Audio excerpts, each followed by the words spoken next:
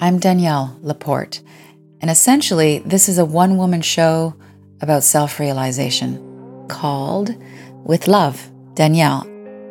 This is, I hope it's obvious by now, an adult conversation, so just heads up with whoever you have around you. You can find copious notes on people I mention and books I refer to, and basically a compilation of every episode in the podcast notes at daniellelaporte.com.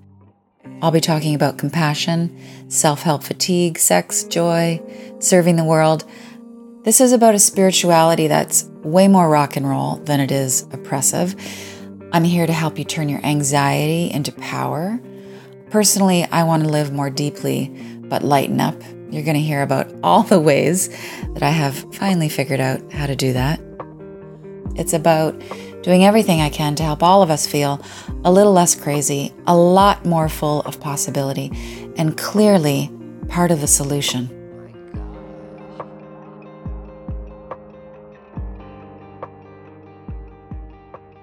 Hey, it's Danielle. Who wants to talk about narcissism? I know you do.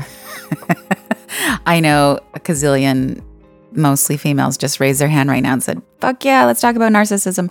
I got a lot of questions about this rolling in, so I decided to just do a sermon episode on narcissism. Let me start off with a big, juicy disclaimer preface. I am not a psychologist, a psychotherapist, a trained coach, a licensed coach, nothing like that. I am only speaking from my depth of experience and the research that I have done. Next, important preface. Human disclaimer. Everybody a little bit narcissistic. Narcissism, like love, like consciousness, exists on a spectrum. Like, to be psychologically healthy, you have to strike a balance between the demands of society and how you need a personality to navigate with who you are in your soul. You know, ideally, there's not a huge gap between how you show up in the world and who you are as a greater being. What you see is what they get. But we all have a veneer that comes from a place of healthy self-preservation. So you could say that's on the very low, teeny tiny end, the legit end of the narcissism spectrum. Now, the far other end, you got full tilt, unhealthy narcissism, where it is all about one's self. Me. And even though it may not look like it, I'm just going to make sure it all gets back to me. And by the way, me. Okay.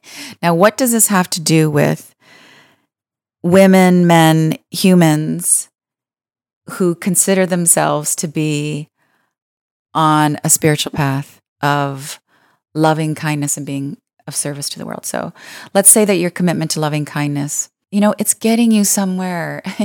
Your experience of fruits of that labor, you're becoming deeper and brighter and truer to yourself. You are an incredibly understanding, tolerant in a healthy way, because tolerance also operates on a spectrum. But you're tolerant, you're receptive in the best kind of way. Being on the spiritual path has helped you cultivate greater empathy within yourself. You're fucking amazing. Truly. You know who can sniff out empathetic people like you, like us, like we?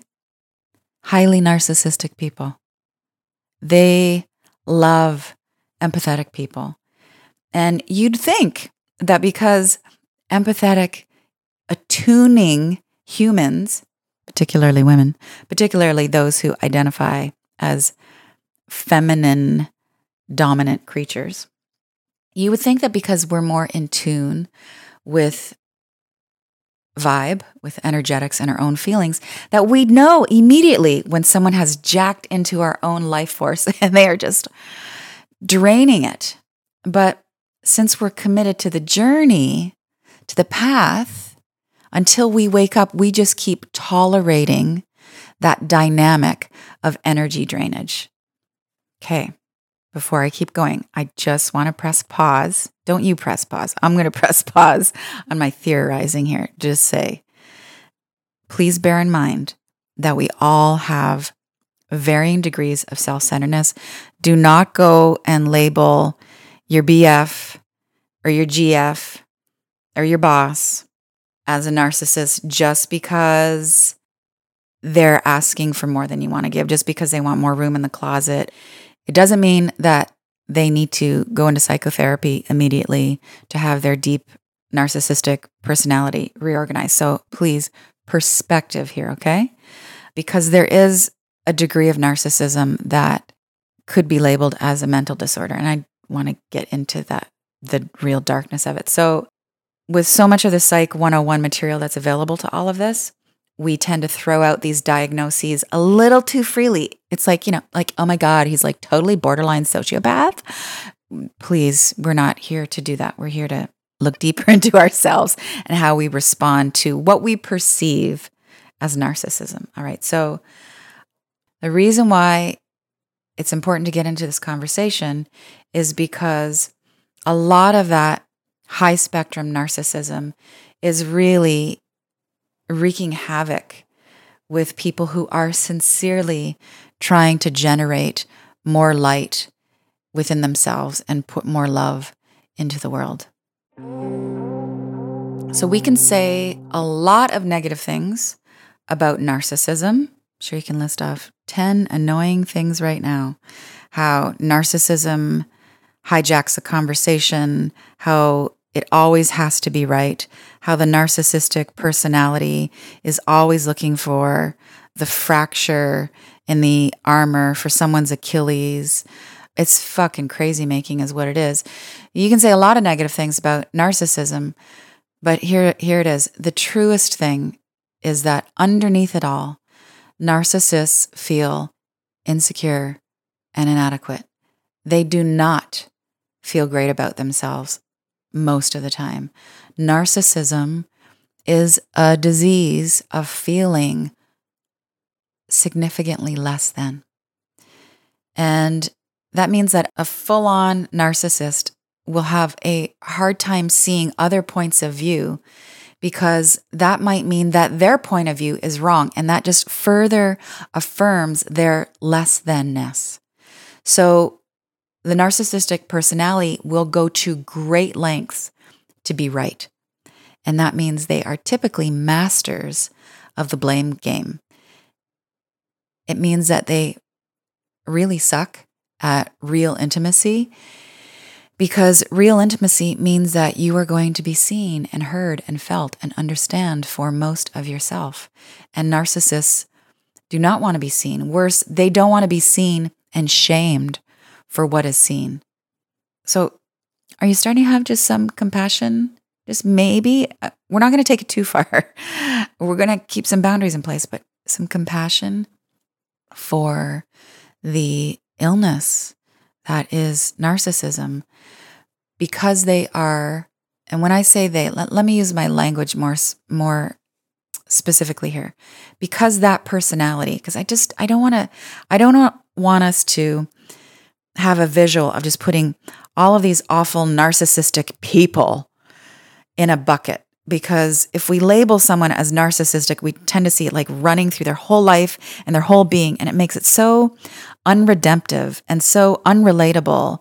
And it just doesn't have to be that way. And at the same time, we want to honor ourselves, and out of our own self-love and preservation, we don't want to let that kind of toxicity into our life and have it feed on us. And I mean, I could tell you a dozen very personal stories right now of a dozen individuals in my life who have had their lives destroyed by narcissistic personalities. But because they were already committed to their soulfulness, their spirit, to moving into the energetics of things, because they had the strength of empathy within themselves, they were able to turn that pain into power and not just put their lives back together again to resemble the original life that they desired, but to reassemble a whole new dream and to realize that dream. That would be called life after the narcissistic pileup. Okay, where was I? Yeah. Charm. Charm with a narcissistic personality is a survival tactic. And because they are mostly in that paradigm of surviving, not of thriving, not of communing, not of being of service, but just getting by with their personality to affirm their worth, their existence on the planet, they can make an art out of charm. Yeah. The narcissistic personality loves a big plan, a big, juicy, grandiose, glossy, glamorous, often unrealistic plan. Why? Because it makes them feel bigger. Why do they want to feel bigger? Because they often spend much of their life feeling so much smaller than everybody else. And here's the thing with love, with having a loving nature, most definitely with being a feminine identified being. Love wants to naturally extend itself. Love wants to merge. Love wants to create home, be home, invite people into that home of true being, of lovingness, right? The narcissistic personality can't lose themselves in love. They can't leave the shell of the personality that they've constructed to venture out of that to create home with somebody else, certainly not to merge with somebody else. They are clutching so tightly onto their own identity that merging is not the motivation. The motivation is division for the purposes of self-preservation.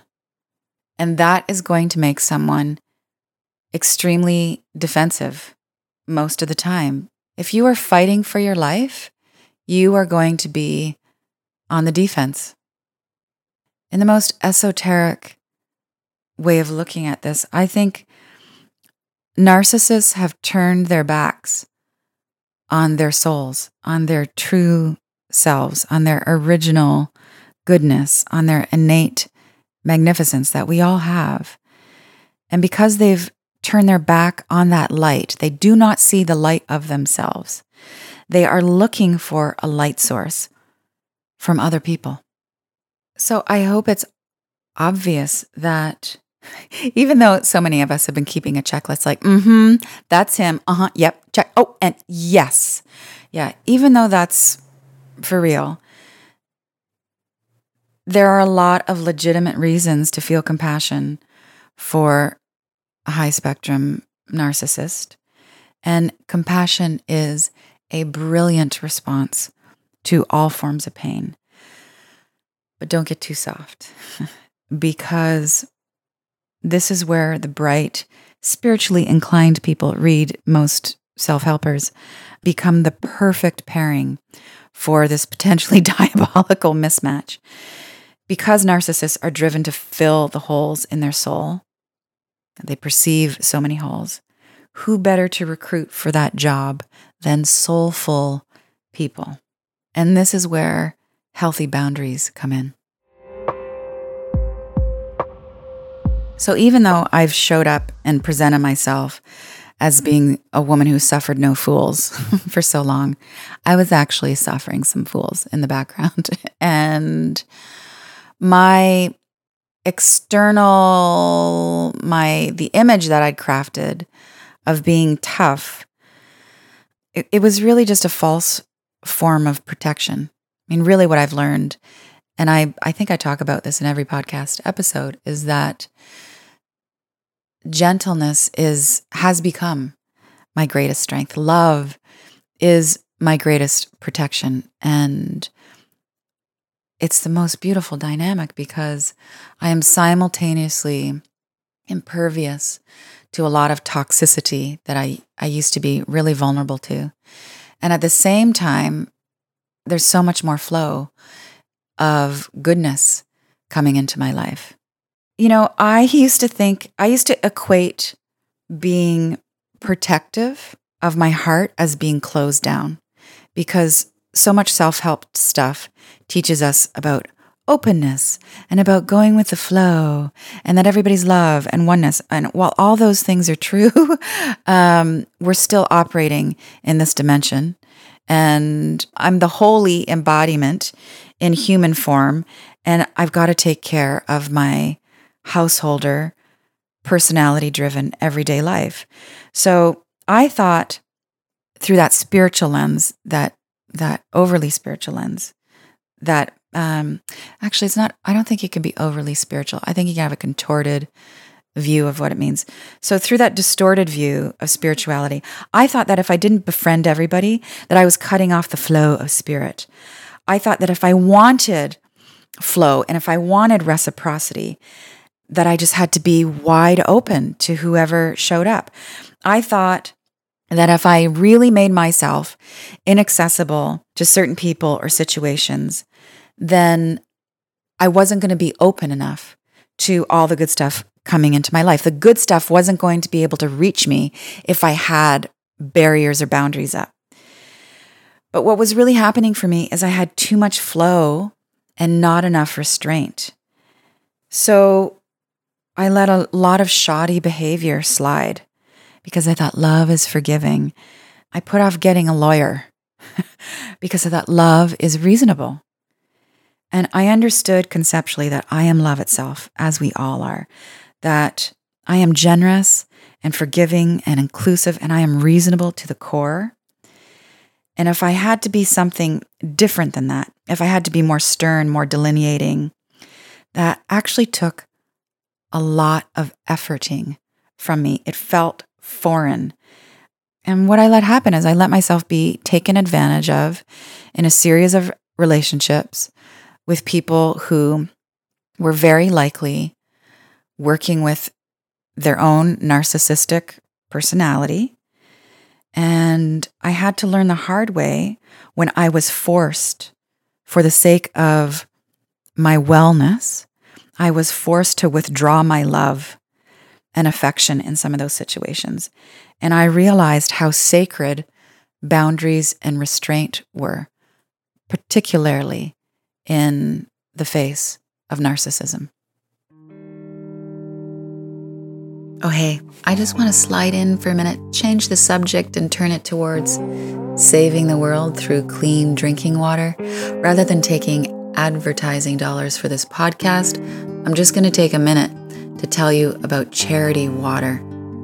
It's one of my favorite nonprofit organizations. They have set out to provide clean drinking water for everyone in the world. How's that for a life-saving mission? If you head to charitywater.org, you can make a tax-deductible donation of any amount that goes towards building water wells that are accessible for people in the local community. And in addition to saving lives and deepening wellness in communities, it frees up time for women and girls who are often spending hours out of their day to walk miles to get clean drinking water. What do they do with that extra time? They go to school. They get educated. They get empowered. That's the power of Charity Water. Head on over.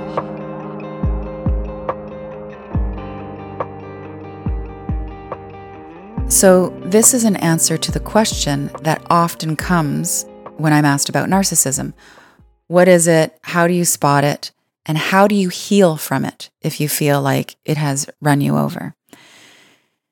The healing behavior that's required of you may feel really unfamiliar and uncomfortable for you because it's the opposite of openness and what you've probably been doing with a narcissistic personality, which is accommodating them, doing the crazy circle talk of who's right and who's wrong.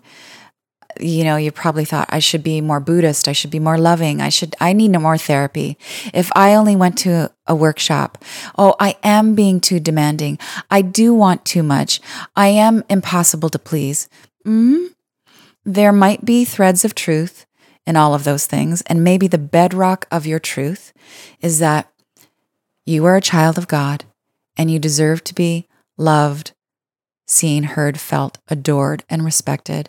And you are allowed to have preferences about how you get those things. And you know what that's called? That's called healthy. And if someone can't meet your basic healthy needs to be seen, loved, and respected, you might have some decisions to make, or at the very least, some powerful conversations to have. So setting boundaries is challenging for most people. It's part of being a grown-up. It's part of making your way in the world. Boundaries is essential to creativity. And by creativity, I mean designing a life. But creating boundaries, especially with narcissists, is especially challenging for holistically inclined people because we tend to want to merge and connect with everything. We want to be one with life. So for some of us, learning to set healthy boundaries is going to be the undertaking of our lifetime, or at least the next 3 years. It is the ultimate work of self-reverence. Part of the healing when you are dismantling the impact of a relationship that's gone south with a narcissist is having some compassion for how hard it is to erect boundaries with that type of personality. It's going to feel like the most trying, demanding, gut-wrenching, impossible work that you have ever been forced to do. You feel like you're being forced to do it because it's so not native to your nature. You're actually not being forced to do it. This is a reclamation of your life, of your soul, of your vibrancy. And because narcissism needs to be right, and it needs to feel superior and jacked up over you, it's going to say to you, I knew you were cold. When you put up the boundaries, it's going to say, I knew you were manipulating me. I knew you had one foot out the door. I knew you were flighty. I knew you were capable of being this calculating. I knew you were heartless. I knew you wanted too much, right? And you know what your answer to that is? Because you love yourself, because you are in the process of realizing your inherent value, you're going to say, yes, I am capable of this. It's a marvelous thing called having standards. And who knows? Maybe that divinely grand act of you taking a stand and loving yourself and having some boundaries might on some level inspire someone who's dealing with narcissism to pause and love themselves. But you know what? It doesn't matter. Because when you are extracting yourself from that dynamic, the call is to love yourself with a fierce sweetness more than you have ever mustered for yourself in your entire life. Little bit of extra love coming your way with reflection cards. Reflection cards are a set of really short but really deep, kind of like me, questions for you to go deeper into your heart and your own wisdom. You don't have to journal. You could ask yourself while you're running a catch the bus, or you could journal. This could be part of your morning pages, just some depth to expand the day. You get the idea. I know you're wise. Questions, reflection, expansion. Go to daniellelaporte.com/withlove, and everything podcast and reflection is right there waiting for you. Thanks. This is where I give you my love and encouragement. First, you're going to have to see with clarity the dynamic that's been going on. Then, without blaming yourself for attracting it, for engaging with it, for submitting to it, for prolonging it, for feeding to it, without judgment, admit to it and make a plan to get the fuck out. And then to reassemble yourself, you have to dream a new dream. And that new dream has to be based on creating a life, a new way of being and expressing yourself that's honoring your deep sensitivity, your deep beauty, and your unquestionable, unquestionable, without a doubt, value in the world. All that is love. All of that is self-agency and dignity. It's inclusive of you, of God, of spirit. And that's the opposite of narcissism.